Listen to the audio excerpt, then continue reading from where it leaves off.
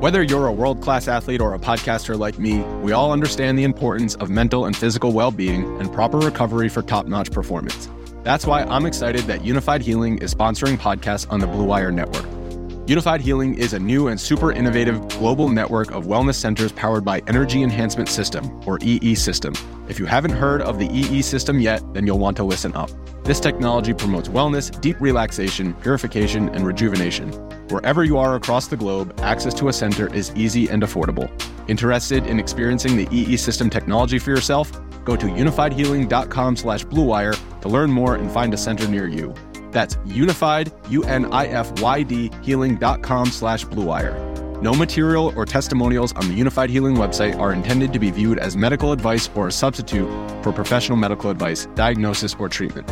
Always seek the advice of your physician or other qualified healthcare provider with any questions you may have regarding a medical condition or treatment and before undertaking a new healthcare regimen, including EE System. The Action Network Podcast, named Best Betting Podcast or Radio Show by the Fantasy Sports and Gaming Association, and the #1 show for the invested sports fan. All right, here we go. From the 10, throwing end zone. Spectacular catch. They're saying it's a catch. Touchdown. You see, most gamblers, when they go to gamble, they go to win. Oh, my God. That's incredible.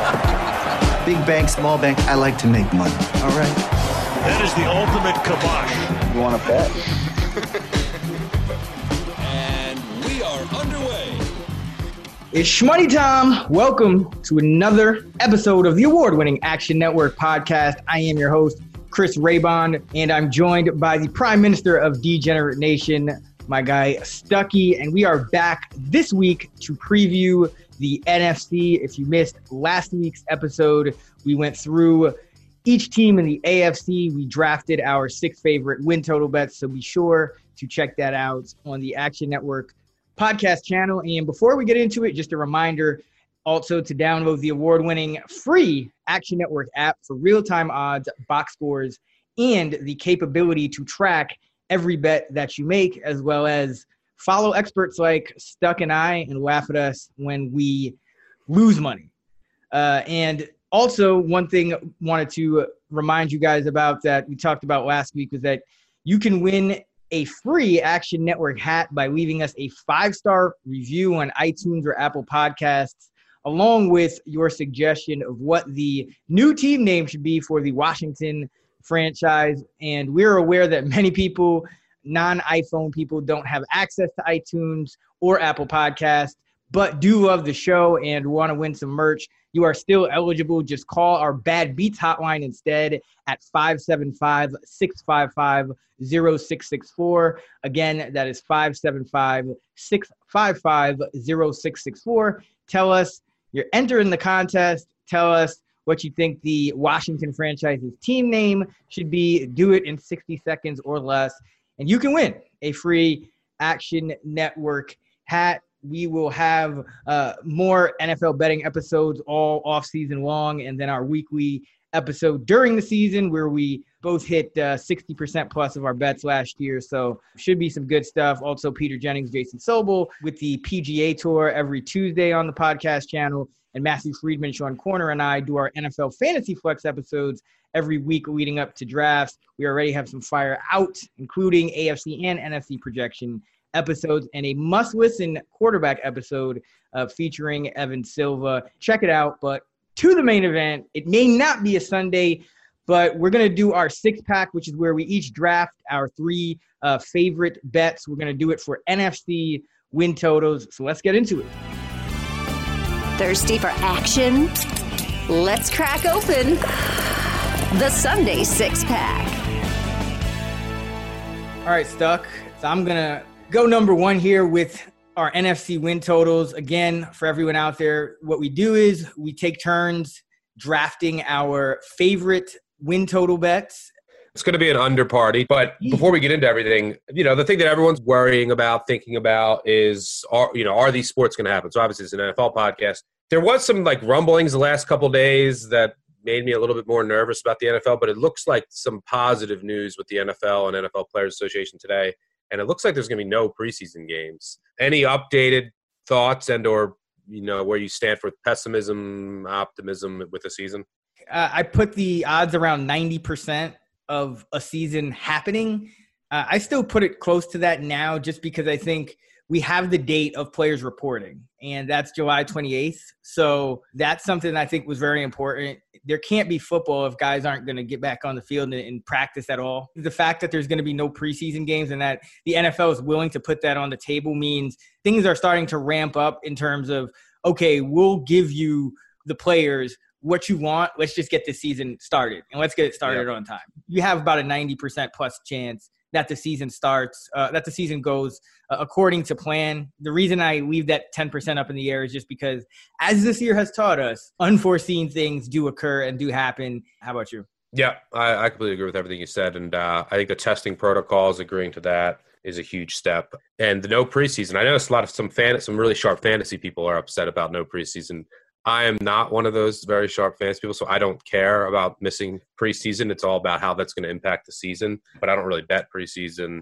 So if we have to sacrifice preseason, I'm fine with it. You're missing out, dude. Yo, betting the preseason. Well, I just bet I should have bet the Ravens. The Ravens every. Yeah, it's the Ravens. That's what I was about to say. Like, you're missing out on betting pretty much an automatic cover for your Baltimore Ravens. It's something like 2 out of every 3 games, I believe it is, under Harbaugh, that they cover in the preseason. I'm willing to sacrifice it, is all I'm saying. And let's move on to the NFC. What do you got for your first pick? I'm going with the Falcons. Me and my guy Matthew Friedman, who do the show on Sirius XM Saturday and Sundays, and obviously the Fantasy Pod, we kind of have a philosophy that we go by, and it's when in doubt, bet against Dan Quinn. Do you have any idea how disrespectful that is? It's a good way to start off this NFC podcast.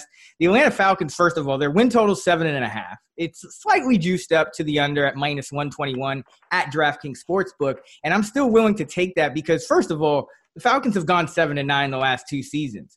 When I look up and down this roster, I don't see a team that's gotten better. I think one of the things coming into the draft that was widely thought about the Falcons was that they needed to trade up into that top 5 or top 8 to get a top-tier defensive difference maker early on. I don't think they quite did that, in staying put. They probably honestly should have took CeeDee Lamb, given who was on the board at the time. But nevertheless, the Falcons, I don't think, got better in the offseason. I think that their 6-2 post-bye saving of Dan Quinn's job was mostly a fluke. They did have an impressive win against the New Orleans Saints. I will hand them that. 26-9, but they won a trap game for the 49ers on a lucky last-minute play where I think – I forget if both of us were on. I know I was on the Falcons in that game as huge underdogs. If you listen to the podcast, hopefully you got on that. But, that was one you could see coming from a mile away. They beat the quitting Jacksonville Jaguars, and they trampled Carolina by 20-plus points twice. And then they got a Jameis Winston overtime gift pick 6. So none of those wins really stand up except New Orleans, in my opinion. So I don't think that that's necessarily a sign of things to come. I think sometimes we can tend to connect to things that are not necessarily related. So the Falcons started off really poorly. Then they go 6-2 post-bye. They did make some kind of coaching adjustments. There was a bye week. People may think, okay, they got it turned around. This team is going to improve. But I think their 7-9 records over the last couple of years speak for themselves. And I think the fact that you now have a much better Tampa Bay team with Tom Brady, who's highly unlikely to gift you a win with a pick 6, throws about a third as many interceptions as Jameis Winston. I don't see it for the Falcons to get to 8-8 this year yet again. I think they're going to have their 3rd straight losing season. Yeah, I can't disagree with you. I personally make it 7.3, so not enough value for me to play the under, but I would lean that side. You mentioned the defensive improvement in the second half of the year. That's when the play calling duty shifted. So maybe there's something there, but there's questions all over this defense to me. I have questions with them getting pressure, with them in the secondary. I mean, just all over on the defense. And, on offense, there's some questions on the offensive line, specifically the right side. I mean, Todd Gurley, come on. I think there's way more questions than answers with this team in a tougher division. So, yeah, I think it's under or nothing, because I agree with you. I think that this defense, this team overall didn't improve from last year. You pointed out that they did kind of improve after some things were shifted around play calling wise, but whatever it was with that defense, it took them half a year to figure it out. Now there's no offseason. So there's new players. They're relying on some younger guys. It could take another half season to figure out or more with no offseason. So that's kind of where I am with them. Yeah, you're losing Beasley, Claiborne, Trufant, three of your most important defensive players last year. So, yeah, I agree with you there. For my first pick, I'm going with the Philadelphia Eagles under 9.5. Speaking of teams that didn't get better, I don't see it with the Eagles. What really hurts is the injury at right guard. They're one of the best. Brooks is one of the best guards in the NFL, and their offensive line has been a strength for years. Now, I know that Peters comes back, and he's going to slide into guard, you presume, and maybe he can stay healthy. I don't know if Peters is able to stay healthy anymore. But just the offensive line in general, their swing tackle position, which has been so important, gone. A lot of questions there. The Lions, I guess they paid Vitae $50 million. But the offensive line I don't think is as strong. I still have questions about the receiving core. Deshaun Jackson's getting up there in age. He's had injuries. Obviously, he needs to be on the field to stretch the offense. We saw what the offense looked like without him.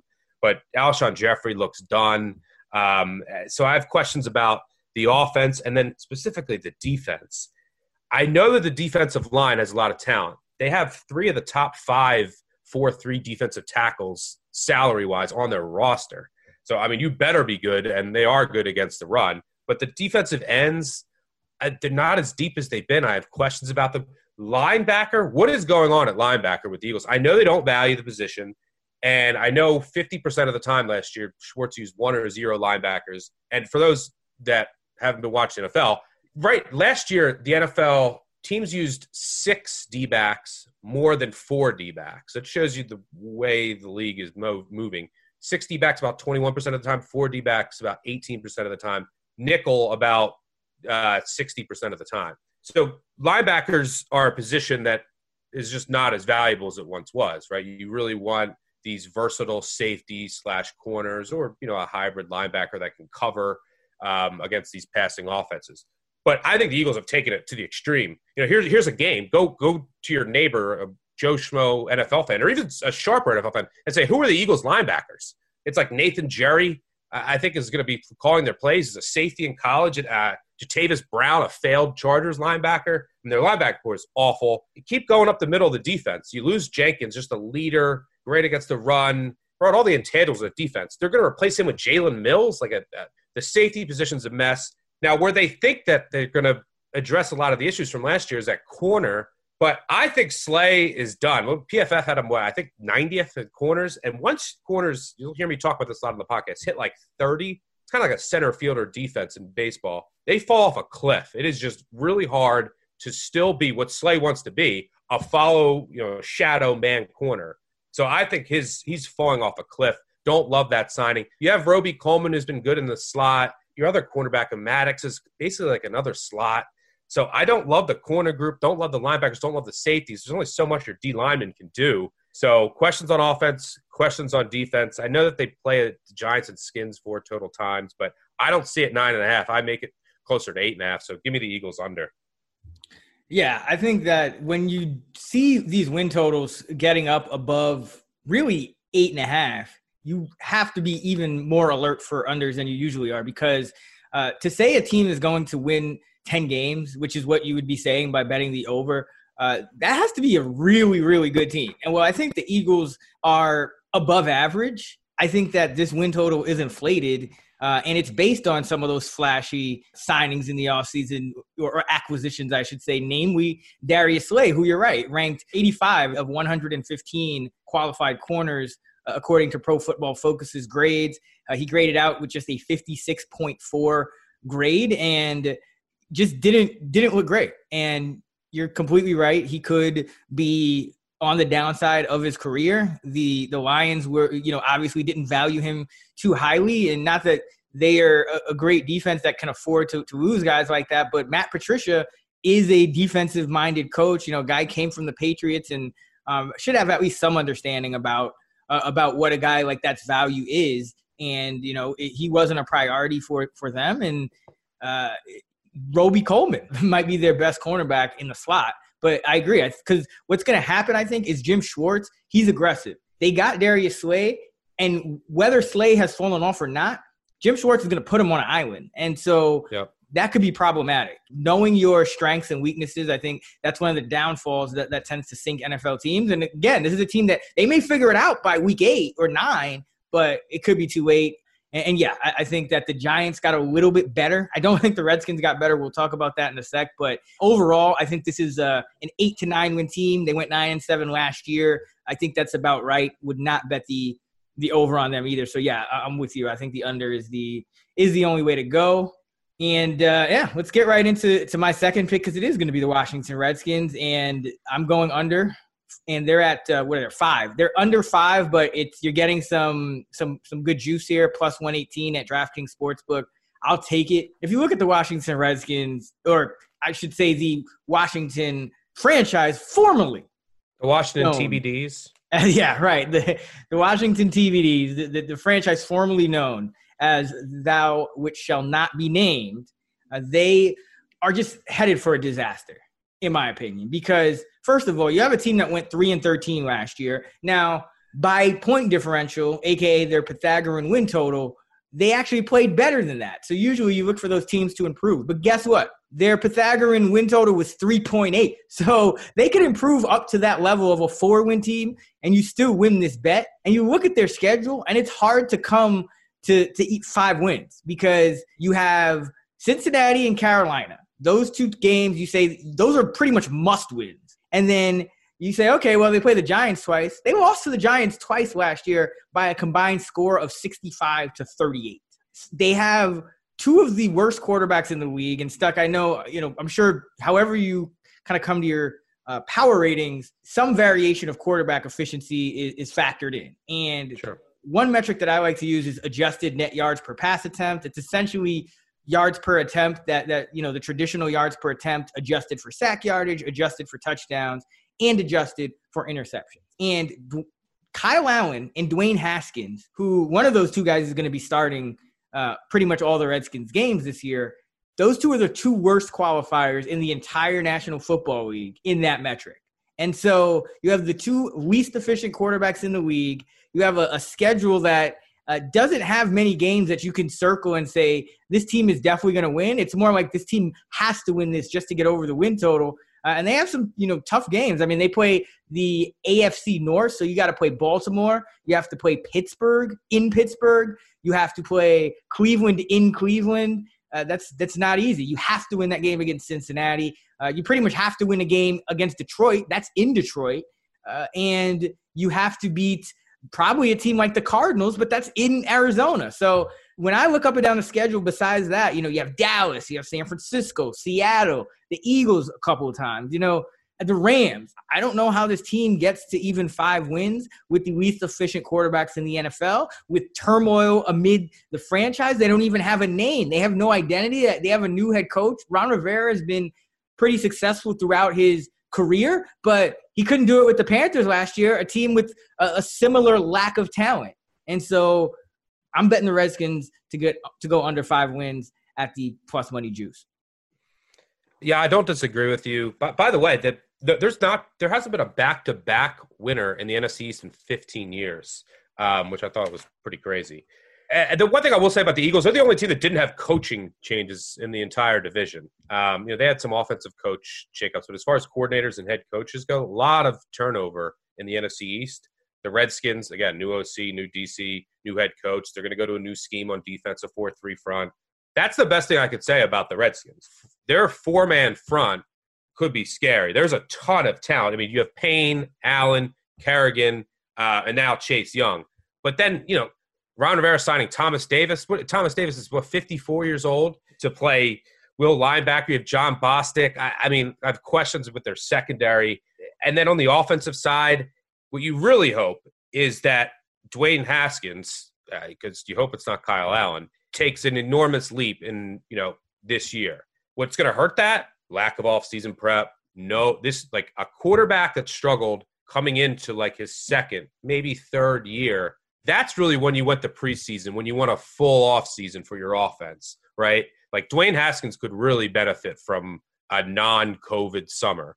So that's going to hurt them. The weapons outside of McLaurin, I don't see them. They're not weapons. So they're not weapons. Yeah, I mean, what are they going to hope? Like my man Gandy Golden from Liberty has to come in and be a stud. Liberty, liberty, liberty. So, the left side of the offensive line, major questions. So, yeah, they just missed the cut for me. Like if we went 4, I probably would have taken the Redskins. Their win total is 5.5. I make it 4.9. So I completely agree with you. I think Tress Way is back at punter. I used to say that was the good thing about the Redskins all last year is their punting. That's never good when you're just saying that the punting is good. But the punting should be good again. So I can't disagree with you there. I think you summed it up when you first started talking about their defense, and you said they have pain. That's pretty much what they have. They have pain, like literal pain. That's about it for the Redskins. Let me stop calling them the Redskins. We got to get out of that. It's like first we got the Chargers and the LA and the San Diego thing. Now we got to remember. Now Vegas. Yeah, it's like there's too much. Come on, Washington. Get a new team name. Do it quick because I'm going to keep messing up here. But let's keep it going, Stuck. Who you got for your second pick? All right, for my second pick, we said this is an under party. We've had 3 unders so far. So I'm going with my 4th under here, and I'm going with the aforementioned Carolina Panthers under 5.5. I project this right at 4.5.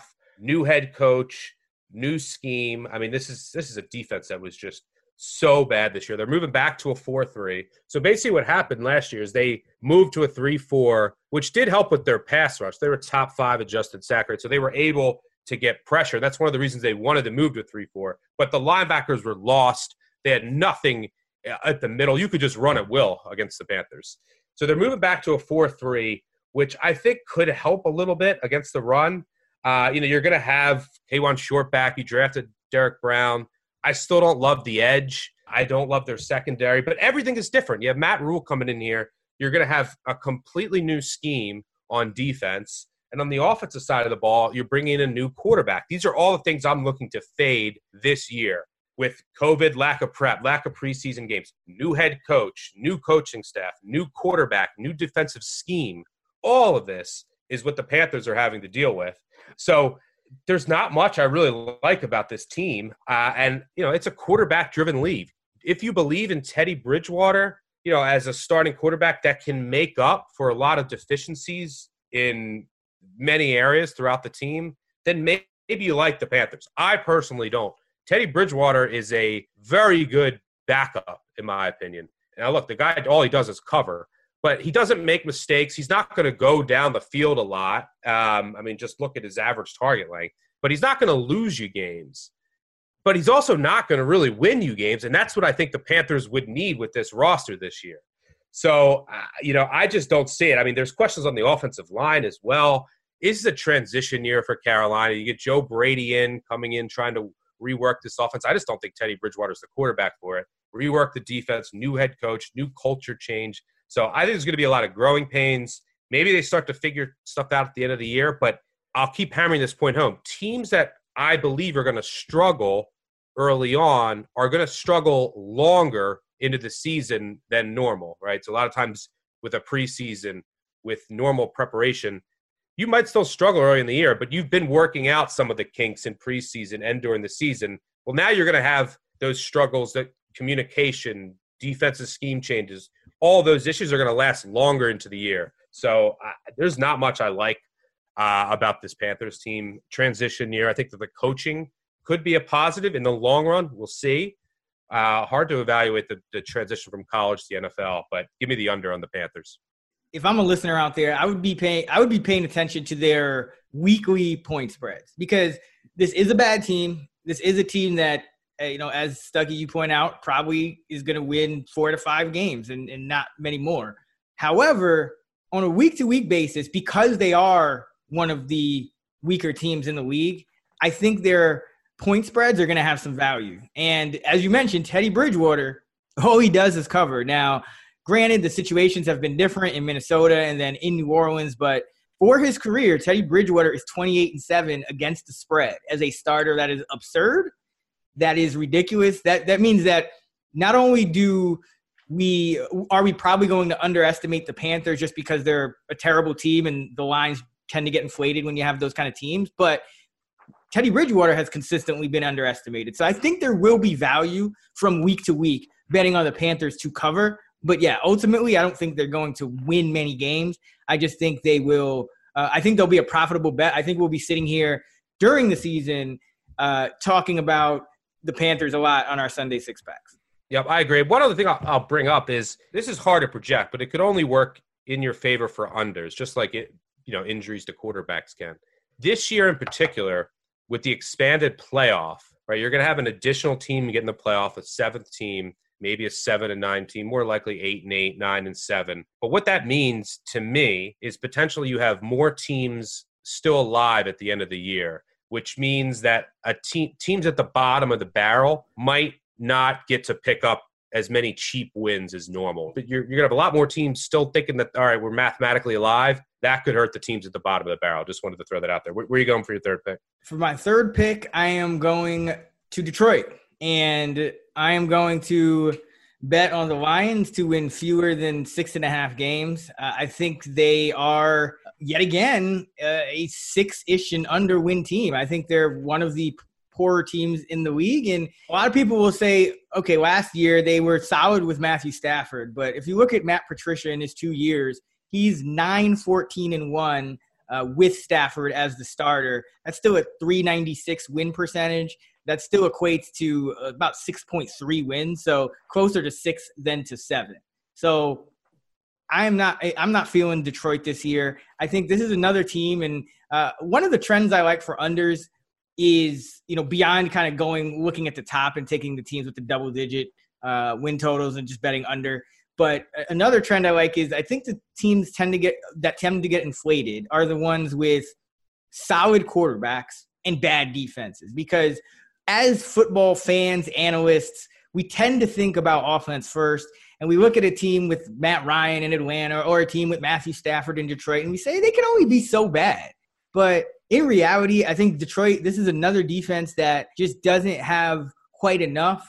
Long term, I think getting Jeffrey Okudah, in the top 5 at cornerback out of Ohio State was a positive and will probably be an upgrade on Darius Slay sooner than later, because Slay was starting to fall off, but still not an ideal situation to have a defense that is not extremely talented and that has some young pieces that they're going to have to rely on. And another thing I want to point out just more generally is that a lot of people, especially in fantasy, but I think more generally just in terms of NFL analysis, are saying, hey, this lack of all season is going to hurt the offenses. But I actually think it's going to hurt the defenses even more, because the one thing about offense is you still have an advantage in the fact that you're an offense. You're on the offensive. Defenses have to react, and there are going to be certain players that you just can't defend whether they had a lot of practice time or not. Like guys that are just fast, you're not going to be able to defend. You could have simple concepts on offense that an unprepared defense is not going to be ready for. A defense with a lack of talent is not going to be ready for. And so kind of the same a theme with Atlanta and Detroit, two of the weaker defenses in the entire league. I don't think that their quarterback play is going to be able to make up for it. And Detroit with Matt Patricia hasn't figured it out yet, even with Stafford in the lineup. I don't think DeAndre Swift is going to necessarily help the bottom line for Detroit in terms of, a running back is not one of the things that usually impacts a team's chances of winning or losing a great deal. So Detroit, by the way, has been the worst team in the league since Barry Sanders retired in pretty much every rushing metric imaginable. And you know why? If you look at what Detroit's defense has been pretty much every year since Barry Sanders retired, they've always had one of the worst defenses, save for a year here or there. So I think the defense is still going to be a problem. And I think this is a 6-win team in a division where you have 3 teams that I think are in a whole different tier than Detroit. You have Minnesota, Green Bay, and Chicago. I think those teams are duking it out. None of those teams are exceptional, but they're all solid teams that have better defenses than Detroit. And, at least on offense can compete with Detroit if they're not better on offense as well. So I think it's a situation where Detroit could possibly go as bad as 1-5 or 0-6 in the division. And just don't see them as clear favorites in many games outside of that either. By the way, this is your third pick. I'm shocked that you didn't have the Cardinals over. I don't do overs, or I hardly ever do overs if they're not the Chiefs. That's fair. Yeah, I mean, it's an interesting question with what is the lack of preseason, lack of preparation. Who is it going to favor? I tend to agree with you with receivers in that you can still work on your timing with a quarterback without preseason games, right? You get your route tree down, you get your your play calling. Where it could hurt, and I talked about this a lot, is rookie quarterbacks and just not being able to read different NFL defenses, right? Just the speed isn't there. Like that's what preseason helps with rookie quarterback. Also, offensive line, chemistry, continuity. That's where I think it really, if you have a lot of new starters on an offensive line and a rookie quarterback, that's where I think the lack of prep hurts. I agree with you. I think that people are just assuming that it only hurts the offense. It's definitely way more nuanced than that. So it's like, what happens, let's say, how does that lack of preparation manifest? For a quarterback or an O-line, it's probably a sack or a 10-yard penalty, right? Something like that.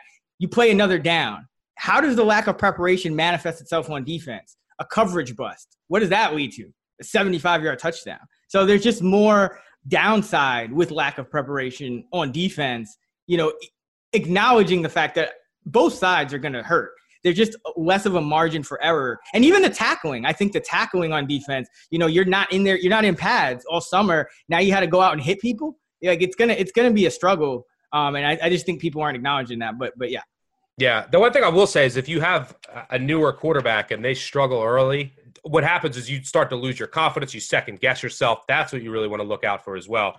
That's where I want to really watch for, because it's not as much, I know my receiver is going to go here or here based on the safety. But if you're not reading that, all right, this guy's dropping back in his zone, this is more and you start seeing ghosts, then that's where it's trouble. But yeah, I completely agree with you. Yeah, there's no hope for Sam Darnold anyway. It's okay. I was thinking the same thing. I was like, yeah, Sam Darnold is not getting better this year. If you missed the first episode, Jets under. The argument for the Lions, and you'll hear this a lot, is they were 0-8 without Stafford, and they were 3-4-1 with him, and they could have been like 6-2. They lost a fluke game to the Chiefs, fluke game to the Packers. But I don't see this team. I think this team could potentially be better on defense in the future, but I don't think overall they got better. Still questions about the right side of the offensive line. Vitae signing, I don't get it. But, the defensive line, they still don't get pressure. They lose, Snacks Harrison, Ashawn Robinson, linebackers, a lot to be desired, and we'll find out. They signed a lot of Patriots in the offseason. I mean, they're going to be a man-heavy team under Patricia. If Trufant and Okudah can come in and just be lockdown man corners, their defense could be a lot better. I don't know if that's going to happen right away with Okudah, and I don't see the consistency yet with Trufant. So, yeah, the one thing, and I make the 7.00000, which is where it is, so I don't see any value either way, which the tough part about for me is I don't know who I believe in this division. It's like if any one of these teams lucks out at 4-2 or 5-1 in the division, would it shock me?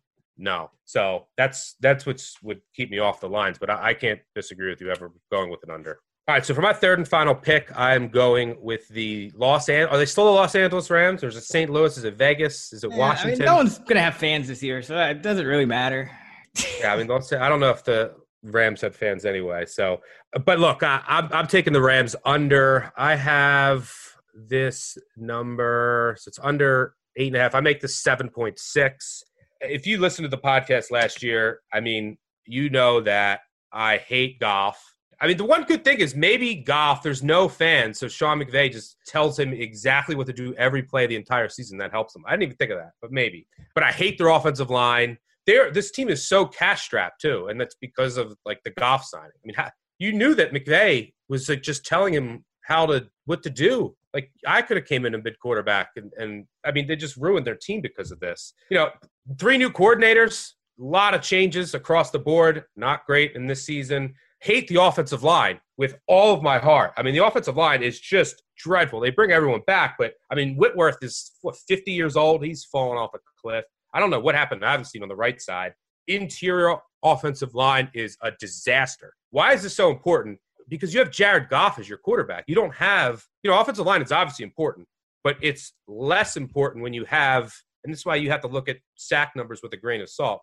But when you have pressure numbers, Lamar Jackson, Kyler Murray, Deshaun Watson, you can compensate for some weaknesses in the offensive line. Jared Goff is, statuesque, and it takes him so long to get rid of the ball. And if you just look at his numbers when he's under pressure, they're hard. The offensive line didn't improve. I mean, last year their pass block win rate went from 75% to 56% last year. Defense, they lose their two best sack players, their leading tackle the last 2 years. They're basically replacing their five most heavily used players last year. I shouldn't say best. They have that man in the middle in Aaron Donald. But, Littleton, Roby Coleman, Clay Matthews, Fowler, Weddle. So they're all gone. New defensive coordinator in, heavy defensive back guy. So you're going to see a lot of 3 safety looks. I don't necessarily buy their safeties. You're going to maybe move Troy Hill to slot. I don't necessarily see that working out. So questions all over this defense. Obviously, you have Aaron Donald. Brockers came back. That's great. But where else on the defense will be okay? I was the 10th best across the NFL last year. I still think it's now going to be like a middle of the pack with Aaron Donald still probably dominating. But hate Goff, hate the offensive line, tons of coaching changes. And the schedule isn't easy. But there's a lot that's going to go wrong with this team. And it all starts with Goff and the contract to Goff. Wade Phillips is gone too, right? From defensive coordinator. Yeah, that's big for me.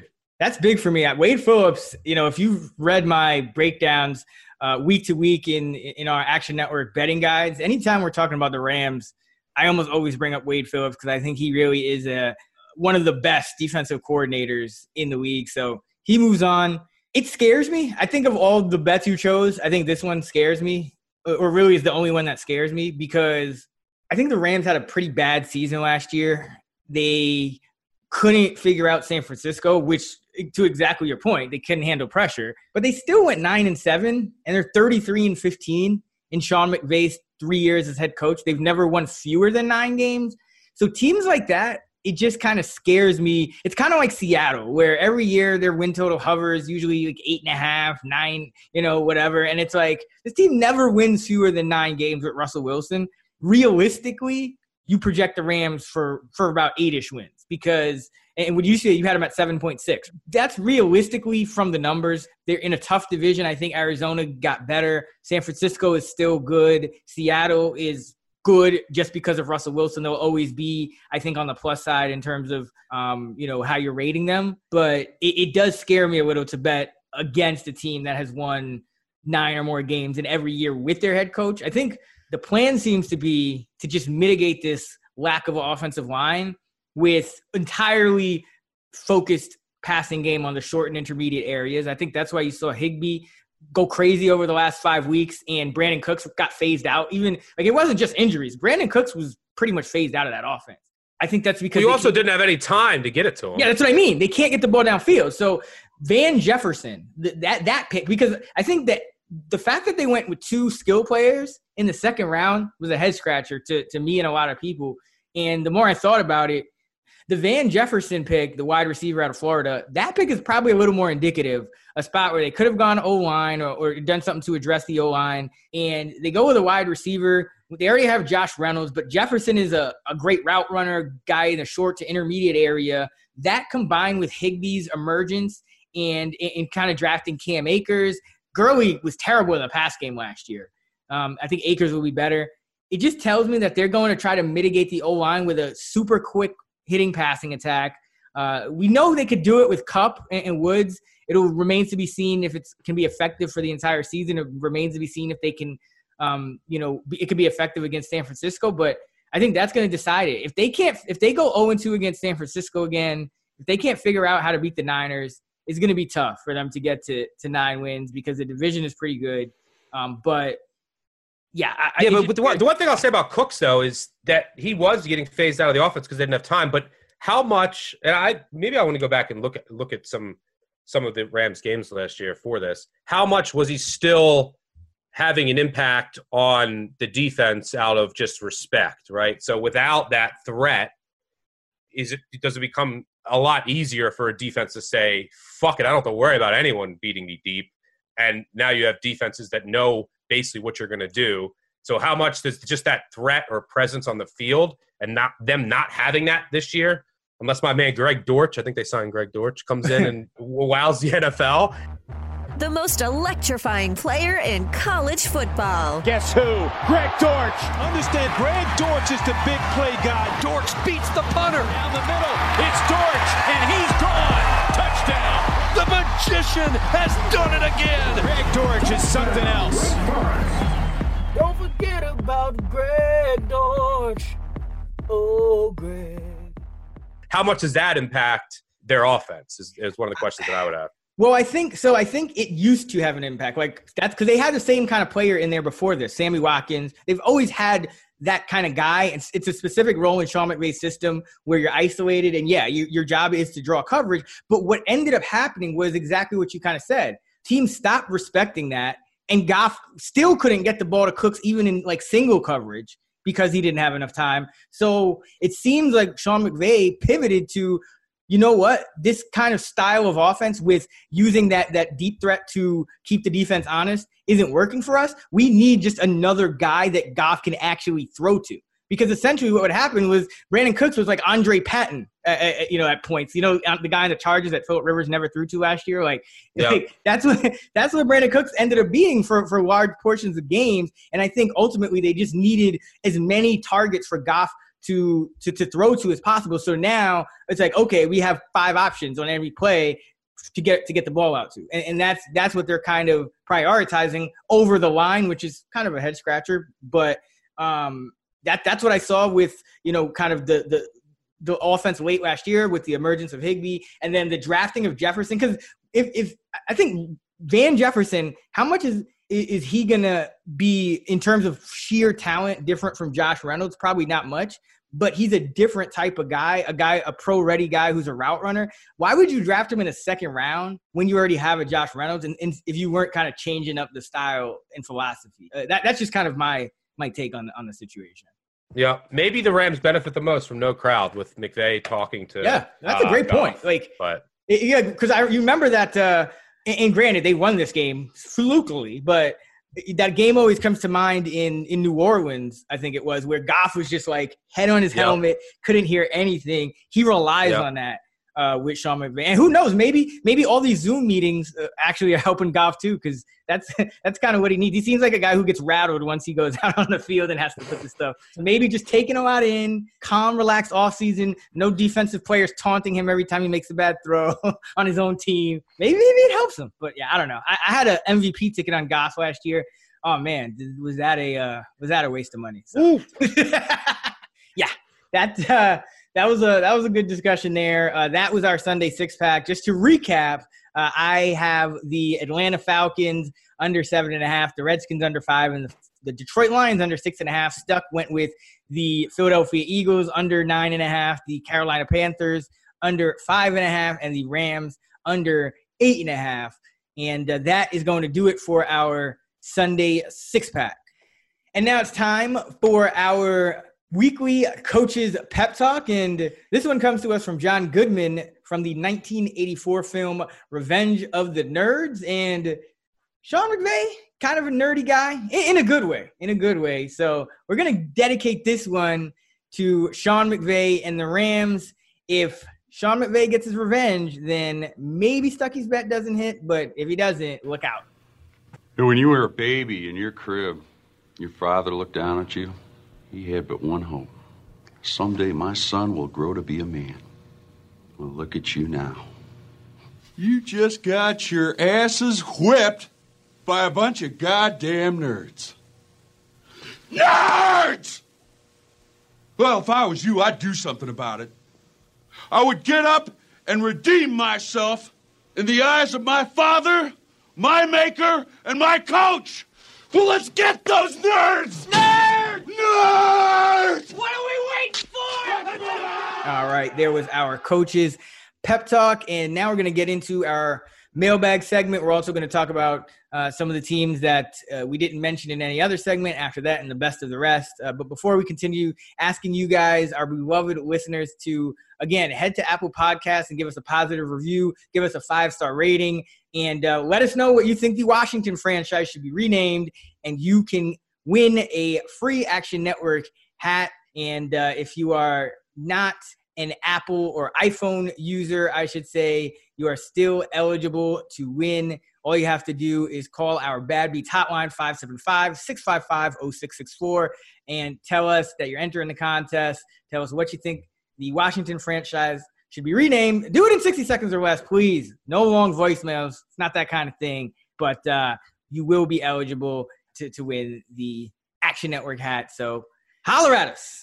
Let's get into our mailbag segment. And I want to start this one off. I know a lot of people have been asking you a couple of questions stuck. The first one I want to talk about off the top is just to kind of get it out of the way because some people might be wondering, when you have a win total and you're betting win totals and there's different juice at times. So maybe there's a minus 120 or a plus 110 instead of the standard minus 110 juice. How do you calculate how much juice a half a win is worth? For example, how do you differentiate between, say, an over 7.5 wins at minus 140 versus an over 8 wins at plus 100? Yeah, it's a great question. And a lot of people, some people have differing points of view on this. I was going to go into a whole ramble about the math, but I'll keep it simple. A good rule of thumb, for me at least, others, some say it will be more, is about 50 cents is what a half of win is worth. So over 7.5 minus 140 or over 8 plus 100. Well, in that case, I would prefer to lay 140 at 7.5 because I think that a half a win is worth more than the 40 cents. Now, if it's 30 cents, definitely do it. 40 cents, I would personally do it. 50 cents, you might want to choose the lower juice because you're locking up your money. You have to consider that as well, so the amount you have to put out. But generally speaking, it's about 50 cents. The other thing, 7.5 and 8, now I'm going over 7.5. I think the number has value, and now I win at 8 instead of push. So those are some of the considerations. But about 50 cents in general is how I think about what a win is worth in the NFL. Think about it the same way if you ever bet a player prop or anything like that. It's like bet the easier number in general to get over unless the juice is just absolutely ridiculous to you. Because like you said, if you're talking about the difference between over 7.5 and over 8 is it's not just some juice and you know, what's the 50 cents? It's like now you're talking about I can win at 8 versus I can win at 9. Now the team needs to win at 9. You know, that's a whole nother win that they have to, pull off. So what's the easier way for my bet to hit? It's going to be that 7.5, even if it is juiced up. And that's the thing. The books are trying to juice these things up to dissuade you from betting the number. A lot of times you're still usually better off taking the juice again, unless it gets, beyond like a 50-cent difference, as you mentioned. Another question, Stuck, that I know you've been wanting to talk about a lot. What is going to be the effect of home field advantage quantitatively in terms of the numbers, or, if there are no fans or limited fans in the stands? Yeah, this is the million-dollar question in the offseason. Generally speaking, home field advantage is, again, not equal for all teams. But historically, if you look in the 90s, the early 2000s, across the board is worth about 3 points. Well, since then, it's trending down to about 2.5. What I think has changed is teams are now smarter about traveling. Just like you used to be able to just blindly fade teams coming from like the West Coast to the East Coast, not really a thing anymore. The markets obviously also price that in. But teams are just becoming a lot smarter about travel. The travel accommodations are better. So I think that's part of it. It's going down across the board. Even last year, I mean, if you look at home teams, we talked about this all year. I mean, they were horrible against the spread. They only won about like 51% of the games overall. But over the last 3-4 years, it's like 54%. Historically, it was like 58%. So it's definitely going down. So if you assume around 2.5 points, what I think this year, you have to figure out this year, right? There's still travel. There's still familiarity with your settings and your routine. So there's still going to be a home field advantage. But how much was the crowd worth? It's a really good question. So one of the arguments is it's harder to run the ball if you are a road team. Offensive line can't hear the snap count. They don't get off the ball as much. If you look at the stats, like EPA, it's true. But if you look at false start stats, it's not true. So there's a lot of mystery there in how much it's actually worth. You also have the ref bias, right? It's only natural for a ref, and it's going to be maybe one big call a game. That could be a field goal here, a field goal there, leads to a scoring drive. It's just natural for a ref to call PI for the home team's way, swallow their whistle. The crowd is booing because you called a hold. Maybe you don't call the hold again. Refs are also getting better. This is one of the reasons home field is decreasing because there's also replay. The NFL is trying to hold refs more accountable. That's one of the reasons that home field is starting to diminish as well. So I personally think it's like 1.5 across the board. A lot will say 1.75 is what it's going to be worth this year. But then you have to throw in how difficult is it going to be to travel with all these restrictions, what you're worried about with testing. So maybe it's not as drastic of a drop-off as I originally thought. There's obviously weather too that's going to play a role. There's altitude in Denver. So there's still these one-offs. But, playing in Kansas City or Baltimore or Seattle without fans is going to be a lot easier for an opposing team, especially if you're Jared Goff. So I have it around at 1.5 points as a baseline with it being a 1-point drop. But there's a lot to consider and a lot we're going to learn in the first couple of weeks. Do you think the books are going to kind of institute that similar number? Like, do you think they're going to go to like 2, or you think they're going to keep it standard until we get more data? Yeah, I think that they're going to be around 2 is from what I've seen. Now, when lines first came out, I tweeted out, look, hit the Dolphins over 7. There was a couple other games. The Cardinals over 10. The Browns over 10. These games that were over key numbers, that's where it's really going to matter. Because if it's the difference between 9 and 9, 8.5 and 9.5, whether you have home field right or wrong, it does still matter. But it doesn't matter as much if it's the difference between 9.5 and 10.5. So around the key numbers, having home field advantage right, that's where it's going to really matter. I think the biggest implication, so I think the books might be a little high on home field early on, but the market has corrected itself a little bit. Good stuff there. A parlay of division winners for the NFC. I'd go with Seattle plus 225. Their win total is 9.5. And Tampa Bay at plus 160. That would be a $745 payout on a $100 bet. So you win $845 if that parlay hits. And the reason I like Seattle combined with Tampa Bay is I think San Francisco got a little bit worse. Seattle's always in the conversation with Russell Wilson. And in Tampa Bay, you now have a team with a quarterback that can compete with Drew Brees and Tom Brady. And you have a defense that was top 5 in DVOA. Both of these teams have win totals of 9.5. So the Vegas models are still projecting them. And as am I, as some of the better teams in the league, certainly capable of winning their division. So that would be the parlay that I would go with. If you really want to kind of get crazy, you want to throw in a third team, or you want to replace either Seattle or Tampa Bay, maybe you're not feeling it, think about Chicago at plus 425 because, Stuck, you hit it earlier. This NFC North, there's not really a standout anymore. The Packers went 13-3 last year, but as we both know, they were a little bit lucky. I believe their Pythagorean win total was 9.5 or something like that. So they grossly overachieved, may have gotten worse in the offseason, at least for the current, for not for the future, but maybe for the current. Minnesota probably got worse, losing their offensive coordinator, losing Stephon Diggs, losing some key pieces in the secondary. So Chicago, 20-12 under Matt Nagy, even with the disaster they had last year, 8-8. At least now they got 2 quarterbacks that they can kind of go back and forth if one is messing up. So if you want to get crazy, throw in Chicago at plus 425, and all of a sudden you're talking about over $1,000 payout on a $100 bet. Bears, so many voices in the ear of whoever's going to be quarterback. Another offensive coordinator, new quarterbacks coach, new passing game coordinator, Nagy calling the play. I mean, it's just a mess. And the defense, they've lost so many good defensive backs over the last couple of years. That has to catch up to them. Packers 9-1 in one-possession games last year. We know how well they ran. I don't know if they can stop the run still. The Packers are going to be, they have Aaron Rodgers still around at 8-9 win team. If they get lucky, they'll win a little more. If they don't, they'll win a little bit less.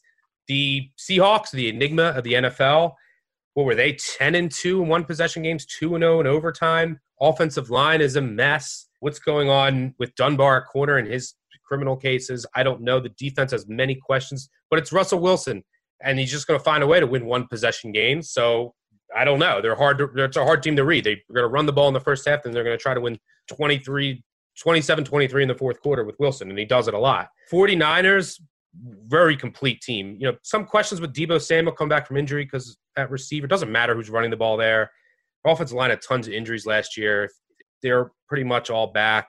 Defense is all intact. Maybe interior D-line's a question, but this team should be really good again. Them and the Saints. Saints, great offensive line. Can Janoris Jenkins fill out that CB2 role for a whole year? That's a question I have, but other than that, 49ers and Saints, you can be confident without injury that they're going to make the playoffs. Vikings, look, how do you replace Diggs? to their new cornerbacks, is it an upgrade from the corners who were kind of falling off a cliff? A lot of questions with Minnesota, just like the entire NFC North. And then the Bucs I haven't mentioned yet. Look, a lot of upside with the Bucs. Can Brady stay healthy in the first year of that offense? And what is this decline going to look like? But tons of talent at receiver, some consistency at offensive line. That defense went from like 32nd to top 5 unit last year. A lot of upside with the Bucs. Really intriguing team in an intriguing division. All right, so I got a couple more teams that I want to hit and just ask your quick thoughts on in terms of their win totals, teams that we didn't really touch on in any other segment. So let's get into the best of the rest. Let's start with the New York Giants. Their win total is 6. Daniel Jones starting the year at quarterback. Let's hear it for Danny Dimes. It's my city, I'm the king of New York. At quarterback for the first time in a long time over Eli Manning, who is, of course, retired. Any thoughts on which way to lean with the total at 6 for the Giants? Win total 6. I make it 5.6, so lean under. The biggest question for me is the offensive line. I mean, the Nate Solder contract is just so bad, but who the hell is their center? I don't know. A 4th-round guard out of Oregon, maybe? Spencer Pulley. It's a huge issue. You have a rookie tackle that needs to come in and dominate. The defense, maybe their corners, they got Bradbury, Baker. He improved at the end of last year, but just lots of questions on the defense outside the defensive line, new coaching staff. So it's tough to see the Giants really going over 6. 5 division games in 6 weeks, weeks 5 through 10. That's what's really going to make or break their season. I'd lean under, but pass for me. Yeah, they might be a team you bet the over on. I think the offense will be better, but the defense to me looks just as bad. How about the Dallas Cowboys? A lot of hype around the Dallas Cowboys. None of us decided to choose their win total either way, over or under, for 9.5. Thoughts on that number for Dallas? Yeah, I make this personally, the win total is 10. I make it a tad over 10. Obviously, I'm lower on the Eagles than the market, and that was one of my win totals, and they play them twice, so obviously that helps. The big question here is, new defensive coordinator, new head coach, coaching changes. How is that going to play out? Center, I think one of the big things in the NFL, one of the big trends you're going to see is elite pressure up the middle to disrupt offenses. And if you don't have a good center, it's really hard to compensate for that. So who is going to come in and replace Travis Frederick? Otherwise, the offensive line looks solid. They obviously add CeeDee Lamb. The offense could be electric. Center is my biggest question. Defense, I hope Mike Nolan doesn't go to a 3-4 front. He's a 3-4 guy. He's ruined defenses before going to 4-3. Going 3-4. But this is a 4-3 defense. This is what they have a 4-man front. It all comes down to the cornerbacks, right? Can Diggs come in and be a quarterback 1? They're really young. Their cornerbacks are really young. So that's what I really want to watch. Ceiling is high if center works out, and cornerback, just such an important position. And Mike Nolan doesn't ruin the defense, but it's right around 10 for me. Yeah, and you could get it at 9.5 at DraftKings Sportsbook. So definitely shop around for the best line. That's something I should have mentioned off the top. It's advisable to have accounts in at least 2 sportsbooks. Stuck and I generally have a bunch, but at least 2, just so you can get the best line at times. There will be some differences there. But let's close it out with the Arizona Cardinals, 7. To me, the number looks about right. I do want to be on the positive side of Kyler Murray and the Kyler Murray hype, and I think Hopkins helps. I think Isaiah Simmons helps, at least long-term. They need to cover tight ends better. That was a huge weakness of their defense. But this is just a tough division. It's hard to beat Seattle once, much less twice. It's hard to beat the Niners. It's going to be hard to beat the Niners once, much less twice. And even the Rams, the Rams are a team that took advantage of Arizona with those tight end weaknesses. So just a tough division for me. So I probably stay away from this, but any thoughts, Doug? The Cardinals, I make projection, the win total 7.5. I make like 7-2, 7-3. The defense needs to get a lot better, especially up the middle. Offensive line, you bring a lot back. They're going to play 4 wide receivers a ton. They're going to be effective running the ball out of there. Kyler Murray should take another step forward. It's a 7-9, 8-8 team to me, but with upside with Kyler Murray, I don't see any value either way, but it's an intriguing team for sure. If you want to look at a team, an 8-8 team that gets in the playoffs, look for a future, a 7-9, 9-7 with a quarterback, which you need to win the Super Bowl, capable. The Cardinals might be your Browns or Broncos of the NFC. Yeah, I will say this, because you're kind of alluding to it. This is a team I wouldn't bet the win total. I think 7, which you can get at DraftKings Sportsbook. You're seeing 7.5 at some spots stuck. I would say that's right about spot on. But there's no fourth place team in terms of the odds to win the division that I think is more likely to actually win the division than the Cardinals. You can get them at plus 750 to win the NFC North, which is, last place among those 4 teams because it's a tough division, but certainly not out of the question if the Rams regress, as you kind of expect, Stuckey, the Niners regress as I expect, and Seattle kind of hovers right around that, just above average 9-win team. Maybe Arizona wins 9 as well, and they have a tiebreaker or something. Who knows? But I would bet the Arizona Cardinals with upside bets. Look at them to make the playoffs, plus 255 at DraftKings Sportsbooks. That is an intriguing bet for the reason Stuckey laid out. And even Kyler Murray to win MVP, 28-1. I usually say with quarterbacks, I like to start getting into that, 32-1 or better, because usually it's always a quarterback. So if I can get, essentially even odds for one of the quarterbacks in the league to win, I look at it. So 28-1 for one of the, I would say, most likely quarterbacks in the league to win that award, still pretty good value. So that's how I would bet the Cardinals. Look for those upside bets. That was a great point, Stuck. But we are going to wrap it up here. Hope you enjoyed this NFC preview episode. Again, the AFC episode was released last week. You can check it out on the Action Network podcast channel. You can follow Stuckey and I both in the Action Network app and on Twitter at the handles Stuckey2 and Chris Raybon. And if you don't have the award-winning free Action Network app, be sure to download it, because you can get all of our picks for all sports, as well as track your own bets, get live odds and scores, and in-game win probabilities. Don't forget to listen and download this podcast from Spotify, and go leave us a rate and review on Apple Podcasts for a chance to win a free hat. And again, you can also call the Bad Beats hotline, 575-655-0664, if you don't have an Apple device and still want to enter into the contest. Just tell us what you think the Washington franchise should be renamed. Until next week, let's get this shmoney.